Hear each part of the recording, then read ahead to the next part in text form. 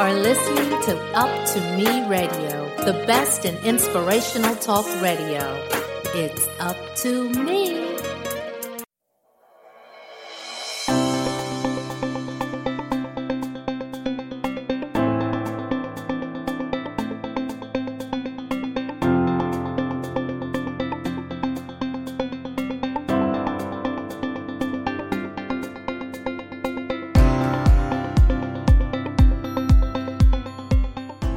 Hello, welcome to Informative Conversations podcast show. My guest today is Chief Happy Officer Leslie Pogue. Leslie is a mental health and wellness coach. Welcome, Leslie. Hello, welcome. Thank you for having me. Sure. Leslie, let me begin by saying thank you for accepting my invitation. I mean, I've been following you on your social media site, which you have plenty of, and I found you very interesting. And we'll get into why you're so interesting to me. But before we do that, I want you to tell my listeners a little about yourself. Thank you again. Yes, I am a mental wellness coach. I know you said I'm Chief Happy Officer. I'm Chief Happy Officer of LP Speak, which is my company. And I do mental wellness coaching, but I do it from a evidence-based place and also from a place of experience, because I was diagnosed with anxiety, panic disorder with depression in my early 20s. And I just began speaking about it and sharing it with people. It evolved into other things, and I got my master's degree in 2020. But even before that, I suspected, just what I had researched, I suspected I had bipolar. And so in 2020, that was confirmed for me. And it turns out I don't have anxiety, panic disorder with depression, which actually are symptoms of a bigger issue, which it turns out is bipolar 2. So even during COVID, and actually in this case, I'm actually thankful to COVID because it really helped me discover some things, not only about myself, but it also allowed me I got my master's during COVID, which was challenging. But I also learned about the bipolar, which just really helped me understand. You know, I have my master's in psychology, but I'm not a therapist. I'm definitely a coach, which is definitely different. And I use my own experience to just push you through. But I'm like, I hate to say it, but I'm like a girlfriend. I talk to you like a person that understands the dark days. I definitely, again, use evidence-based tools to give you. But at the same time, I'm just a safe space. So now that is the reason why you were so interesting to me, because, of course, I can only speak for myself. Mm-hmm. I said, now, how could she be a mental health and wellness coach if she has bipolar 2? But as I started to look at your information, I'm thinking, this is good. This is helpful. And it caused me to broaden my perspective of mental health and wellness. So I want you to tell my listeners, what is bipolar 2 disorder? Well, bipolar 2 disorder is a diagnosable disorder, and it involves depressive moods and a less severe form of mania, which a lot of people think that mania is sadness, but mania is actually that uncontrollable, I'm all over the place kind of thing. But with bipolar 1, it's called hypomania, and with bipolar 2, it's just a lesser version of that. Hypomania is an overactive and excitable behavior that can impact your daily life. So it mirrors, it can look like what we know to be ADD, but it's really just a lot of mood swings. You make irrational decisions, lack of pleasure. So you're always dissatisfied. Some people do self-harm, like cutting or pulling their hair. And it could even be something as simple as overeating or smoking and drinking to excess. So it's different things like that. Okay, so because, you know, I've come in contact with people who have those symptoms. And so I never think of it as as any mental issue. So when and how does a person know they have a mental health disorder? Well, really, it's about length of time, because as human beings, of course, we do all those things, right? Mm-hmm. We have sad days, we have good days and bad days. We enjoy ourselves with alcohol sometimes and different things. And so it's a good way to pay attention to that is what I learned is called FIDO, FIDO, which stands for frequency, intensity, duration, and onset. And a lot of times if you go to see a therapist, they'll say, so how long has this been going on? How does it impact your daily life? That's exactly what FIDO is. So you want to think about how long it's been going on, how much it changes your life. Does it stop you from working? Does it stop you from thinking? Things like that. And if it's lasted longer than 2 weeks to a month, then, and again, I'm not a therapist, but if it's lasted longer than 2 weeks to a month, if you see this continuing to go on and continually interrupting your daily life, that's when you want to start asking questions. That's when you want to start tracking it. So if you have it within your capacity to start tracking this behavior, do that. If not, if you trust someone to tell you about, hey, have you noticed that I've changed at all lately? Have you noticed different things in me lately? Can you tell me about that? And see if the people around you have noticed a difference in your behavior as well, like mood swings, or you don't really want to do anything. And that'll kind of clue you into maybe something more serious is wrong than just I hate my job, or the kids are getting on my nerves, or whatever it is that's involved with daily living. Okay. Let me ask you, I heard you say you're not a therapist. Is there a difference between, what is the difference then between a mental health coach and a mental wellness coach and a therapist? Thank you for that question, because that is a big question. And therapists really get on coaches and things about that. Well, you're not a therapist, so you shouldn't be giving advice and all this. And it's true. A therapist is a licensed professional. A lot of times coaches have some background, some knowledge. One thing that's taboo in this industry is life coaches. And I don't want to put down anyone that is a life coach, because they also do very valid work. But sadly, like a lot of industries, you have people out there calling themselves a life coach, and they have just been on their job for a number of years, and they consider themselves capable of coaching. And coaching is a different animal. Coaching, like therapy, is designed to guide you as the client, as the person you're coaching, to the answer. You don't tell them what to do. You don't give them, specifics about their life. You give them tools and techniques for it to be self-discovery. But the primary difference is that a therapist or a psychologist, they are a licensed professional, and you don't need a license to be a coach. Okay. Yeah. So I want to talk about some of the things that I learned as I've been following you. So you talk about seasonal affective disorder. And how it causes depression. What is it, and why does it cause depression?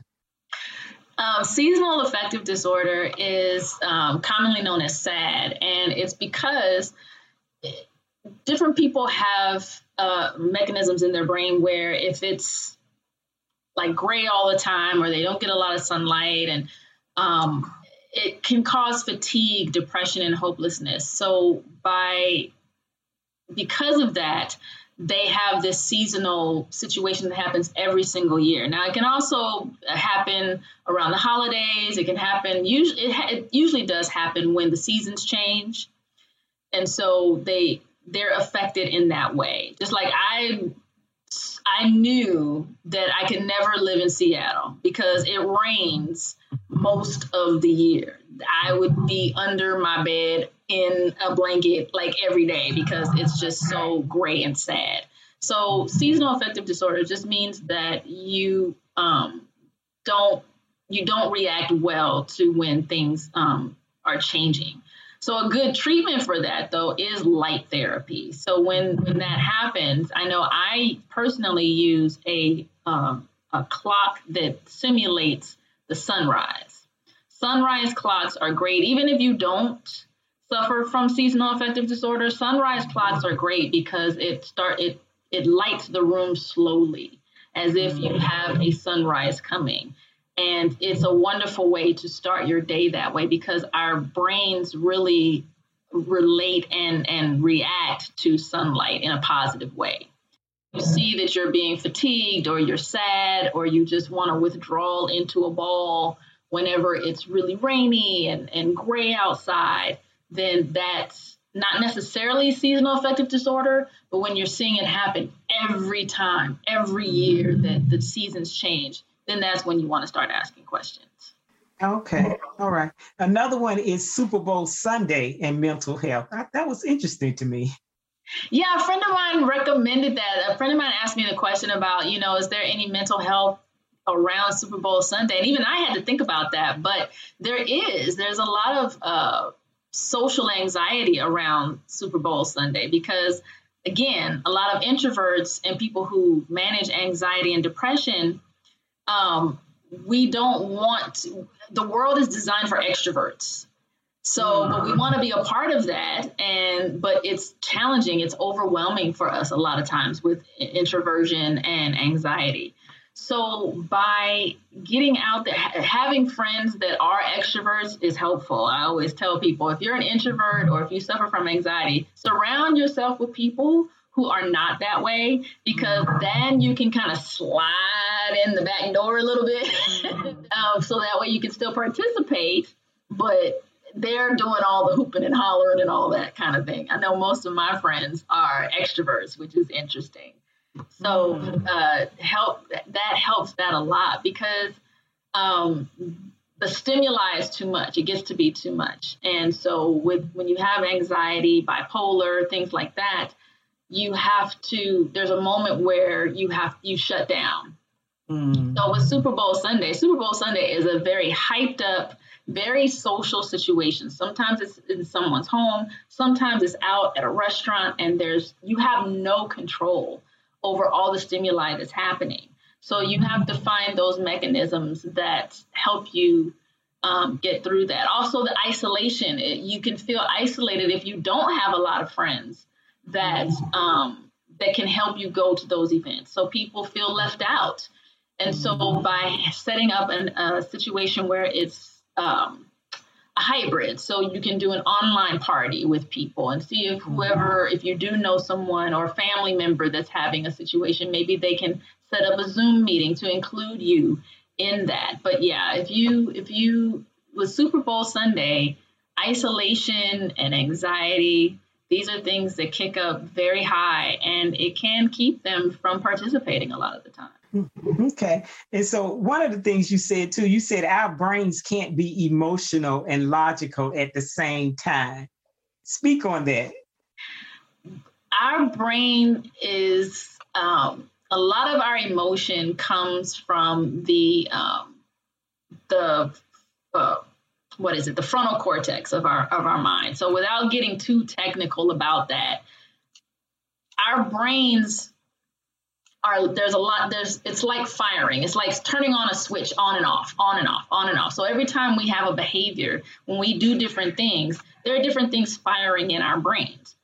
So when you are if you find yourself in perfect example is you're meeting with your boss because you're getting a performance review and it's sensitive, and all of a sudden you want to cry. That is not the time to start crying. So how do you stop from doing that? You do a different behavior. You fire something else in your brain. Now, one thing I've learned, and again, this is kind of like old wives' tales kinds of things, but they work. Okay. So don't look for this in a journal or any kind of thing like that.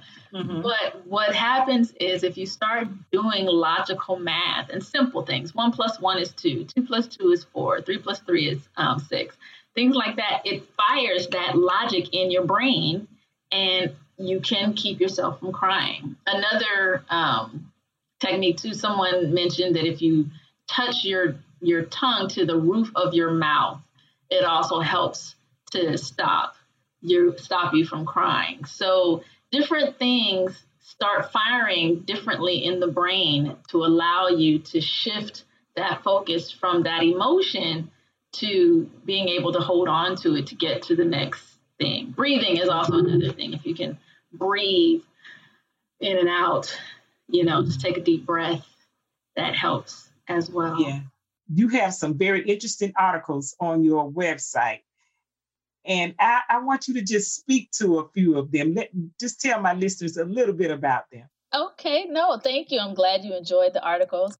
My articles are really just my way of dealing with life. I always say, it's just one chick's way of dealing with life. And I'm just honest. I put it out there. And a couple of my favorites is You're Not Scarlett O'Hara, You're Just a Little Black Girl. And the other one is Service or Control. And I'll talk to that one in a second. But it was inspired by a lot of my friends giving me a hard time because I always say, I won't think about that now. I'll think about that tomorrow. Or I will be doing something. Like a friend of mine, we were having a party and she asked me to help clean up. And I'm like, oh, I don't touch food I don't eat. I'm sorry. I don't. So I'm very much of a hothouse orchid in that I'm very vocal. So it's like, oh no, I don't do that. Like sit down on the ground. Oh no, I don't. Oh my goodness. You want me to what? I'm so sorry. I don't do that. And so, so I'm very Scarlett O'Hara-like, and my friends give me such a hard time about it. It's like, oh no, Leslie, she's not going to do that. And I say it kind of like that too. I say it even in a snotty way. It's like, oh, what? I touch my chest, and it's like, what? You want me to what? I'm sorry, I don't do that. I'm so sorry. So I was inspired because I love Gone with the Wind. It's actually my number 2 favorite movie of all time, and I was inspired. I don't remember the situation, but it was a situation with a friend, and I was inspired to write it. And basically, it's saying that, be honest about who you are. Don't worry about what other people are thinking, because even though someone might say you are not Scarlett O'Hara, you're just a little black girl, you are who you are. And I'm a hothouse orchid. I make no bones about that. My friends that have been around me, especially with some time, they get it. They know. And they even will say before I would think, oh, no, Leslie won't. That's not a thing Leslie will do. Leslie won't do that. I have to ask. Sure. Is that related to your bipolar? I think that's more about me being who I am. Okay. Because I'm glad you asked that question, because I want to make that point as well. People who manage a mental illness, there are going to be some, like anything else, that rely on that as an excuse for everything. And just like people who have a physical illness, they're going to say, oh, well, I can't do that because fill in the blank. I'm not one of those people. And there are a lot of, actually most people who manage a mental illness don't do that. So keep in mind, with or without a mental illness, we're all human beings. So there's going to be human being behavior that's going to just happen. And that's just me. I always say, again, a hothouse orchid. I need tender care. I am very prissy and primpy, and I own it. So I say that to say, if that's who you are, own it. And the people around you, they will get it. And the ones who don't, they don't. But that's their issue, not yours. How long did it take you to become the person that owns who you really are? I love that. It's twofold, actually. One, age. So after 40, I was a lot more honest. And I tell you, something magical happens after 50. After 50, I really am like, look, I'm not that person. I don't do it. Right. So age is part of it. The other part is owning my disorder and owning myself. I when I was younger, even aside from the mental illness, I had very strong self-worth issues. I always had high self-esteem, but I had very low self-worth, meaning that... Hold up. Okay. I've never heard that as a comparison, meaning they're different. Okay. So before you go on, and you can use examples, okay, I want you to explain each of them and how they're different, because I can't see you having one without the other. Okay. Yeah, absolutely. So what I mean by that is self-esteem is how confident you are in the world, how you show up in the world. And I had been singing since I was 9 years old. So there was a crutch that I had. I don't want to use it to say a crutch. I guess that's not the right word, but it was more of I'm awesome and amazing in the world because I'm a singer. I can sing. So my self-esteem, I always felt good about myself. Because I knew I had this talent and I always thought I was pretty and all these kinds of things. So me showing up in the world appeared very confident. However, my self-worth is how I value myself. So the difference, again, self-esteem is how you show up, how you go into a room. How you value yourself, though, is the things that you allow to happen. How you allow people to treat you, how you allow people to talk to you, how you even talk about yourself and treat yourself. That's the self-worth. And one of the best movies about self-worth is The Joy Luck Club. I say this every time I talk about the difference. Okay. That is a great movie that talks primarily about self-worth. It's a beautiful movie. It's long. I'm going to warn you, it's long, but it's beautiful. And so with self-worth, when you say that you're ugly or you're fat or you're lazy, that's bad. That's low self-worth. When you allow other people to, put you down or, tell you that you're not worthy of something. So that's where that imposter syndrome comes from. We're so used to hearing that you're not good enough. And so when you branch out on your own, you're second guessing the knowledge that you've worked so hard to gain, the experience that you know that you have. But because that story is playing in your head, either from friends, from your mother, from men you've dated, from women you've dated, whoever it is in your head that has that on repeat, you operate in the world in that way. And so your self-worth can get diminished. You can still step out in the world like you own the place. But the moment someone has something negative to say, that's when things can shift. And you lose that. That's good. That's good. Thank you for that.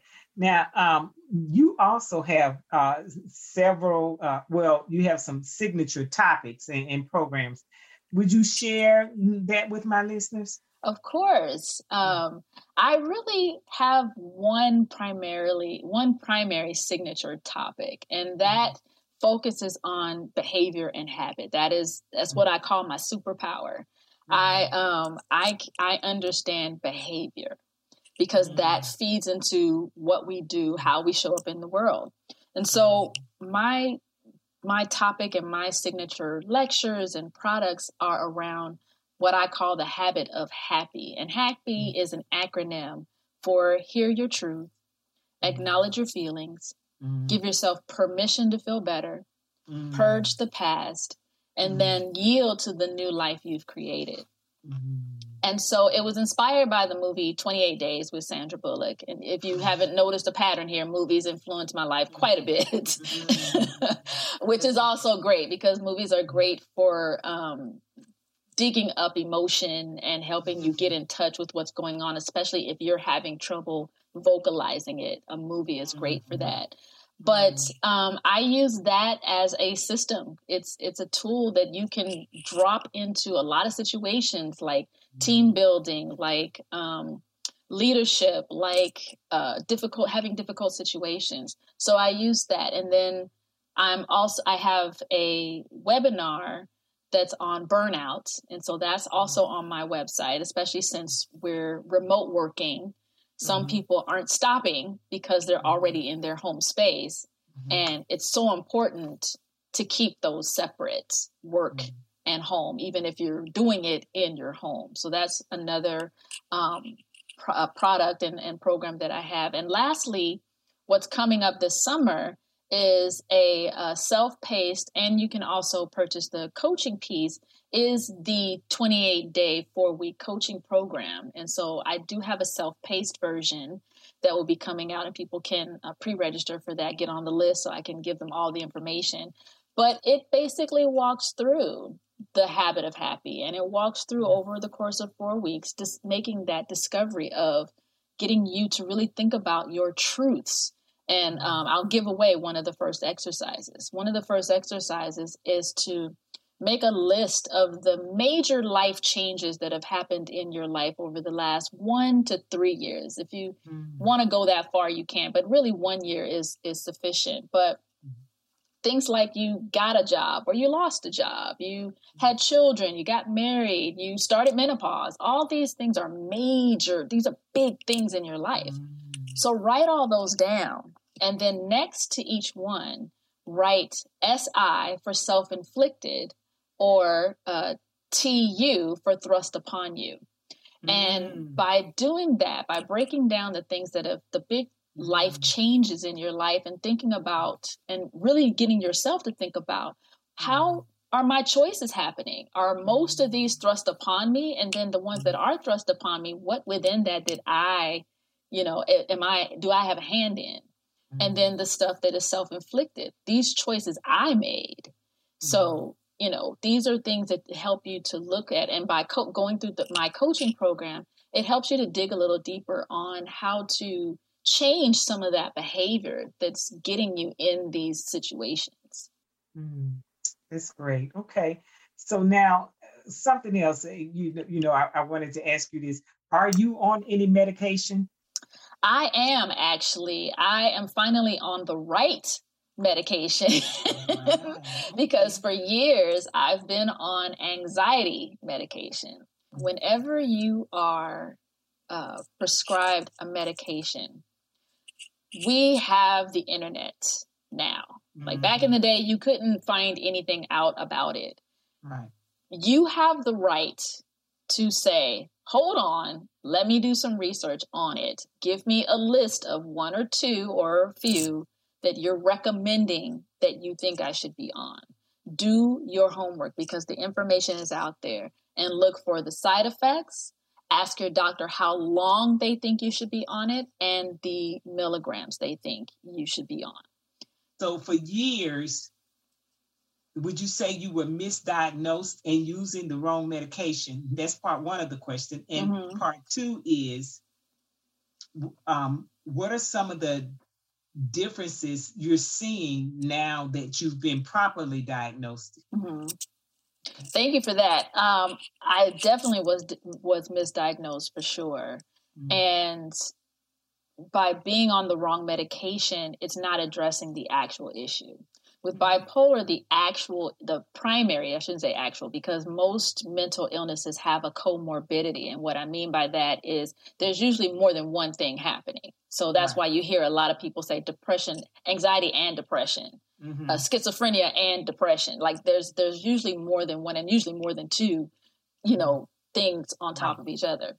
But what's different primarily for me is the highs and lows, because that is the hypomania is the primary thing when it comes to bipolar disorder. People who have bipolar 1, their highs and lows are at such an extreme that it's challenging to even keep a job because they just go from total to nothing. Like they can't function at all. Mine is a little bit less, but still has those highs and lows. So by addressing that and making you more even, and what typically deals with that is your serotonin levels, your SSRIs, your serotonin and norepinephrine levels, that helps. So the food you eat is so important. Alcohol or non-alcohol. And if you do decide to drink, just understanding what that's going to do in your body, all that plays a factor. But yeah, that's the primary difference in the medicine I'm on now. When I was on the anxiety medication, it helped me I was less, it was easier to be in the social situations. It didn't impact me as much. It helped me to be in social situations better. So I wasn't as hesitant to be out in social situations. So it calmed all of that. Whereas it helps me more all the way around. I still get the stimuli and it's too much, but it really helps the highs and the lows. So the anxiety, when I was on the anxiety and depression medication, it's actually, I'm going to be honest, on every medication I've been on since I was diagnosed initially back then, the depression never, ever went away, really. I still had major highs and major lows. And a sign of that was I would do like 8 projects at the same time. Wouldn't finish a single one of them, or some would get finished, but I kept piling things on because I was like, and I'd go out and I'd have fun and I'd meet people and I'd do all these things. And it was like this constant needing to be up. And then I would crash. And so I'd stay on the couch for days at a time. I'd be sluggish at work. I couldn't focus. All of these things it was at an extreme in both directions. That's very impactful in your life and very exhausting, quite honestly. Right. So with being on the anxiety medication, it helped a little, but mostly it helped me as far as my sleep. It helped me, again, whenever I would be in social situations that I didn't hit that limit as quickly. So it was helpful there. Evens me out. So no matter what's happening. So in the depression side, I don't have the dramatic highs and lows. In the social situations, because I'm sleeping well and because I'm not exhausted from the highs and lows, I can handle a little bit more of the social situations. I'm not as afraid. So it really levels you off, and it helps you to manage life a little better in that way. First of all, thank you for your honesty and in sharing the truth with my listeners. So I want to talk about this. Hear Your Truth Tuesdays? Yes, Hear Your Truth Tuesday. I think so. I may have been reading something. It is so much you have out there, but I know. There's such thing as grief and trauma, and it's holes in the memory, and it's called memory loss. Okay. And you were saying one of your friends had said something to you about that one time, because you start saying something and then forget what you were going to say or something like that, and then go forward. Well, it was interesting to me because to me, that's called menopause, you know. I had an aunt, and I've known other people to have family members that they have, they call dementia and not Alzheimer's. But after a while, and their dementia came from a traumatic experience, but after a while, they start to get better, and they no longer need to be in a facility. They are well enough to be home. So will you speak to that? I can. It's multi-layered, actually. So let me touch on the dementia first. Okay. The dementia is a degenerative disorder. Okay. And that it's rarely and it's also hereditary. So dementia is something that if someone in your family experienced that, just like Parkinson's, Huntington's, Alzheimer's, these are things that are hereditary. And so if that is something that has happened in your family, then there's a possibility, not a guarantee, but definitely a possibility that it can trickle down to you. Reversal of that is rare. It's hardly ever reversible. So now the dementia, again, I'm not a therapist, I'm not a doctor, may have been misdiagnosed as something else. But it could have also been dementia. I don't know if there was an accident, so maybe they had a traumatic brain injury. There could be any number of things that happened. But so if it reversed, they obviously rested enough and gave their mind and their body a chance to heal, which the truth of the matter is our bodies will heal itself. It really is a beautiful mechanism, our bodies. Yes. So dementia is different than memory loss. Dementia is degenerative. So your mind is actually going away. Like all of those things are going away. Now, with memory loss, you're right. If you have menopause, if you're in menopause, even if you're premenopausal, so if you're in perimenopause, that's when it's really frustrating, because at least with menopause, you know for certain. Right. Perimenopause is so sporadic and out of control that you're like, what is happening? I don't understand what is going on. Yes, memory loss can be a symptom of that. And really, it's just not lack of focus. It's not even really memory loss. It's more lack of focus. So you just get foggy and you can't remember things. Okay. When you have a lot of stress in your life, when you have a major grief situation, like in my situation, when I was 8 years old, my mom and dad split, and my daddy drove us from Port Arthur, Texas to California. And the view of an 8-year-old is that he basically dropped us off because we came and he left. And because my mom is not the kind of mom that explains things to a child, which a lot of parents are that way. I'm not blaming my mother for that. It's just a lot of parents don't talk to kids and tell them what's actually happening. The 8-year-old mind said, well, somebody must have done something wrong, and so it must be you because he left. It can't be him. It has to be you. So there was a lot of anger that started there at 8.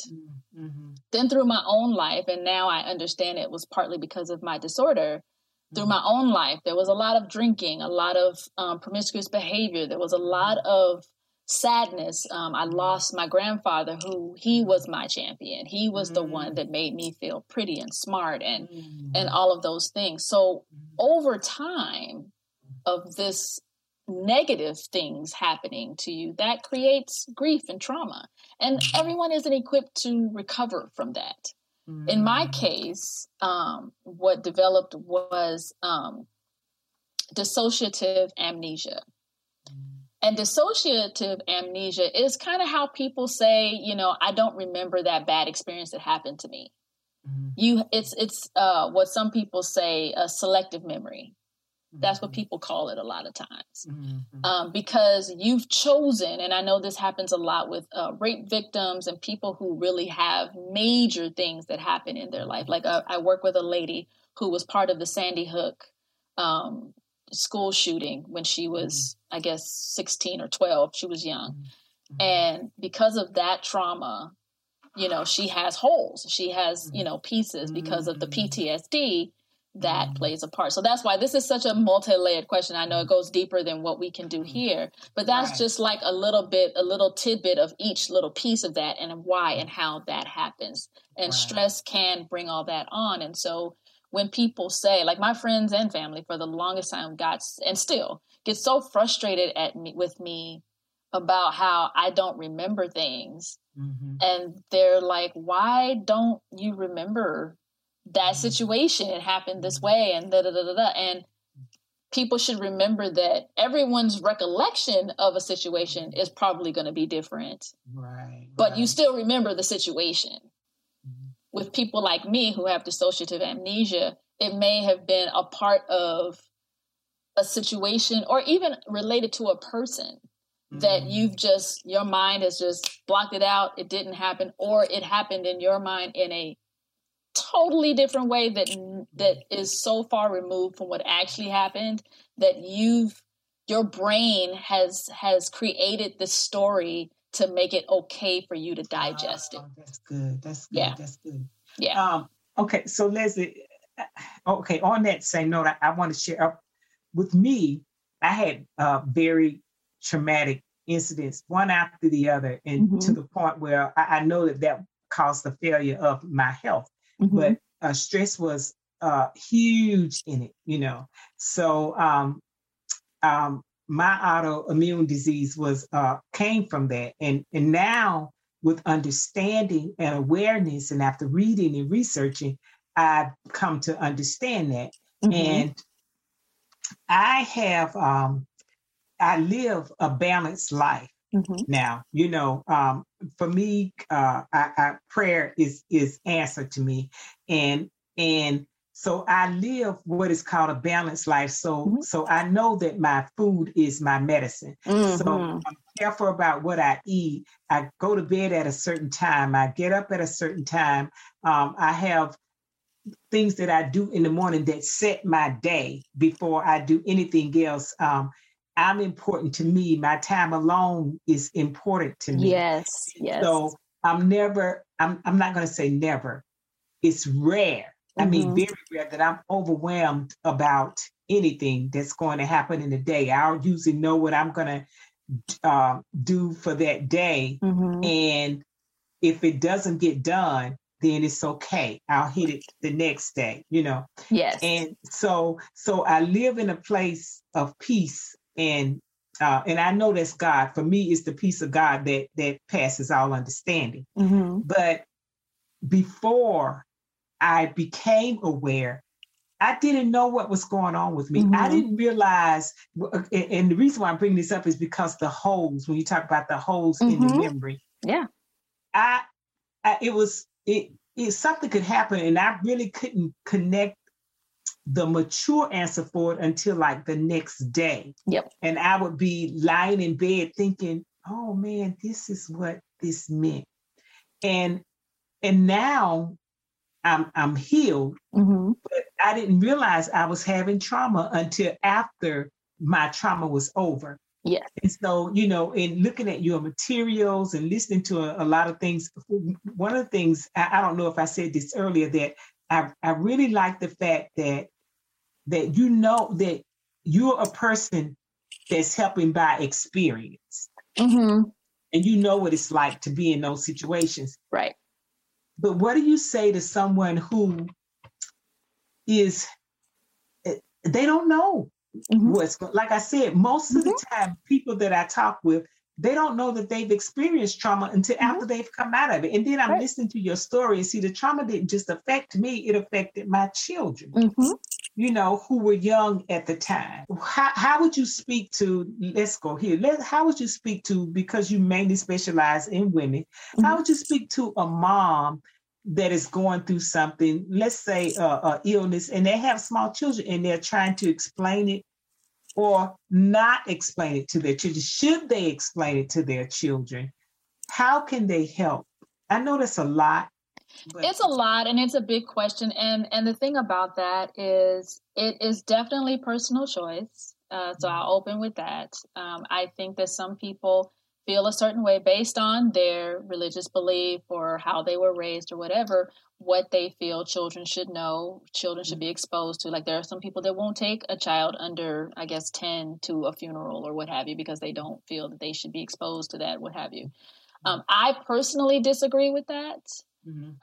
But there's a way to prepare them for that. And it is having, because kids, especially kids today are exposed to so much more than we were exposed to as children. So I can kind of understand our generations and further back. I'm a Gen Xer and I'm like on the borderline of baby boomers. So yeah, I was born in 1969. So yeah, those of us who grew up in the 1970s and maybe even in the 1980s, our life experience is going to be different. But kids today, we are on a never-ending information cycle. Because, like, we remember when TV went off.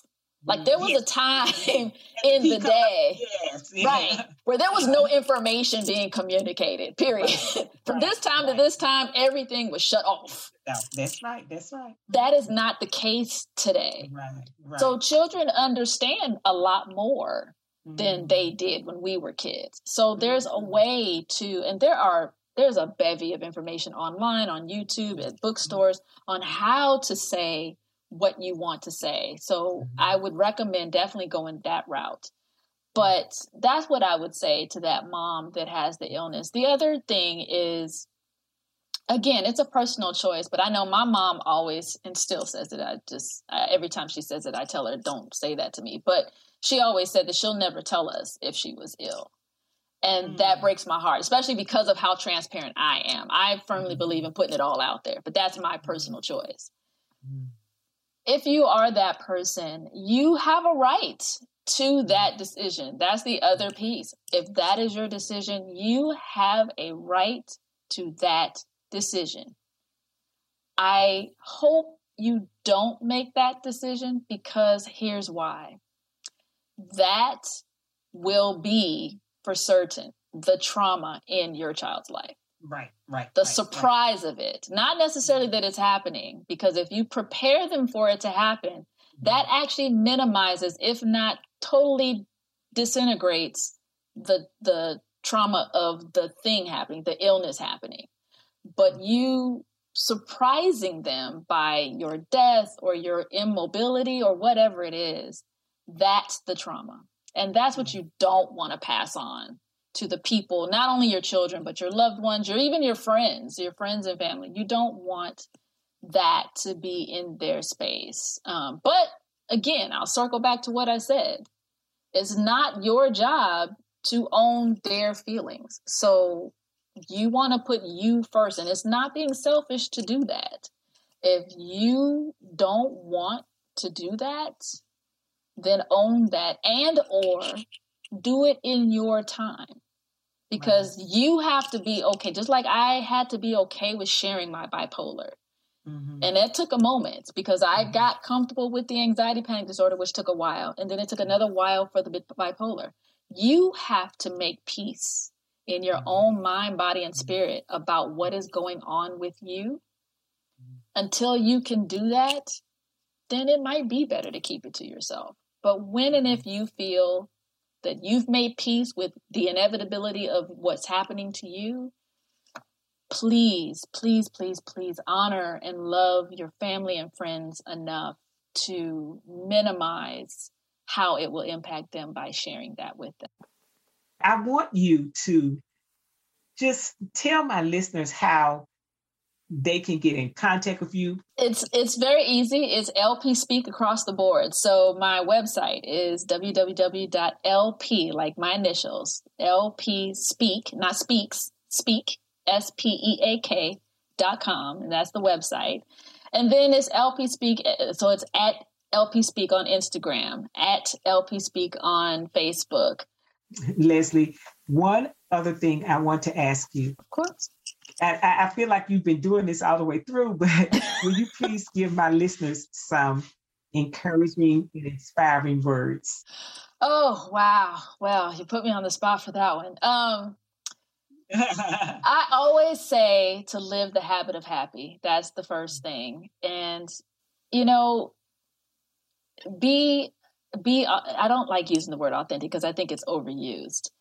Just be who you are. Give yourself permission to be who you are. And we are lucky enough to be in a time now where it doesn't matter if you're reserved or the wackiest person on the block. Just be you. We now have license to just be who you are. So be who you are. And the people that have something to say about that, that's their stuff. Do not own anything that does not belong to you. Oh, that's good. That's good. Yeah. That's good. So that's hopefully that was helpful. Yeah, it is. Leslie, thank you again for accepting my invitation. And I'm sure my listeners are going to love it. I hope so. It's been my pleasure. Thank you for having me. If you or someone you know needs help, call 1-800-273-TALK. Again, that's 1-800-273-8255 to reach a 24-hour crisis center, or text MHA to 741-741. You can also call 911 or go to your nearest emergency room.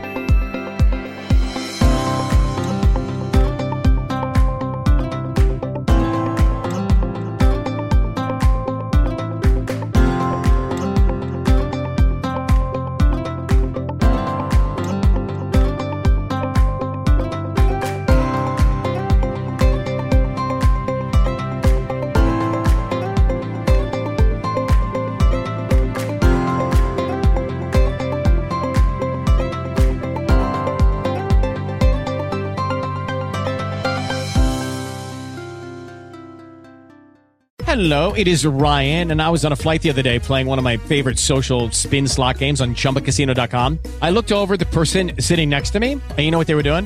They were also playing Chumba Casino. Coincidence? I think not. Everybody's loving having fun with it. Chumba Casino is home to hundreds of casino-style games that you can play for free anytime, anywhere, even at 30,000 feet. So sign up now at ChumbaCasino.com to claim your free welcome bonus. That's ChumbaCasino.com and live the Chumba life. No purchase necessary. VGW. Void where prohibited by law. See terms and conditions. 18+.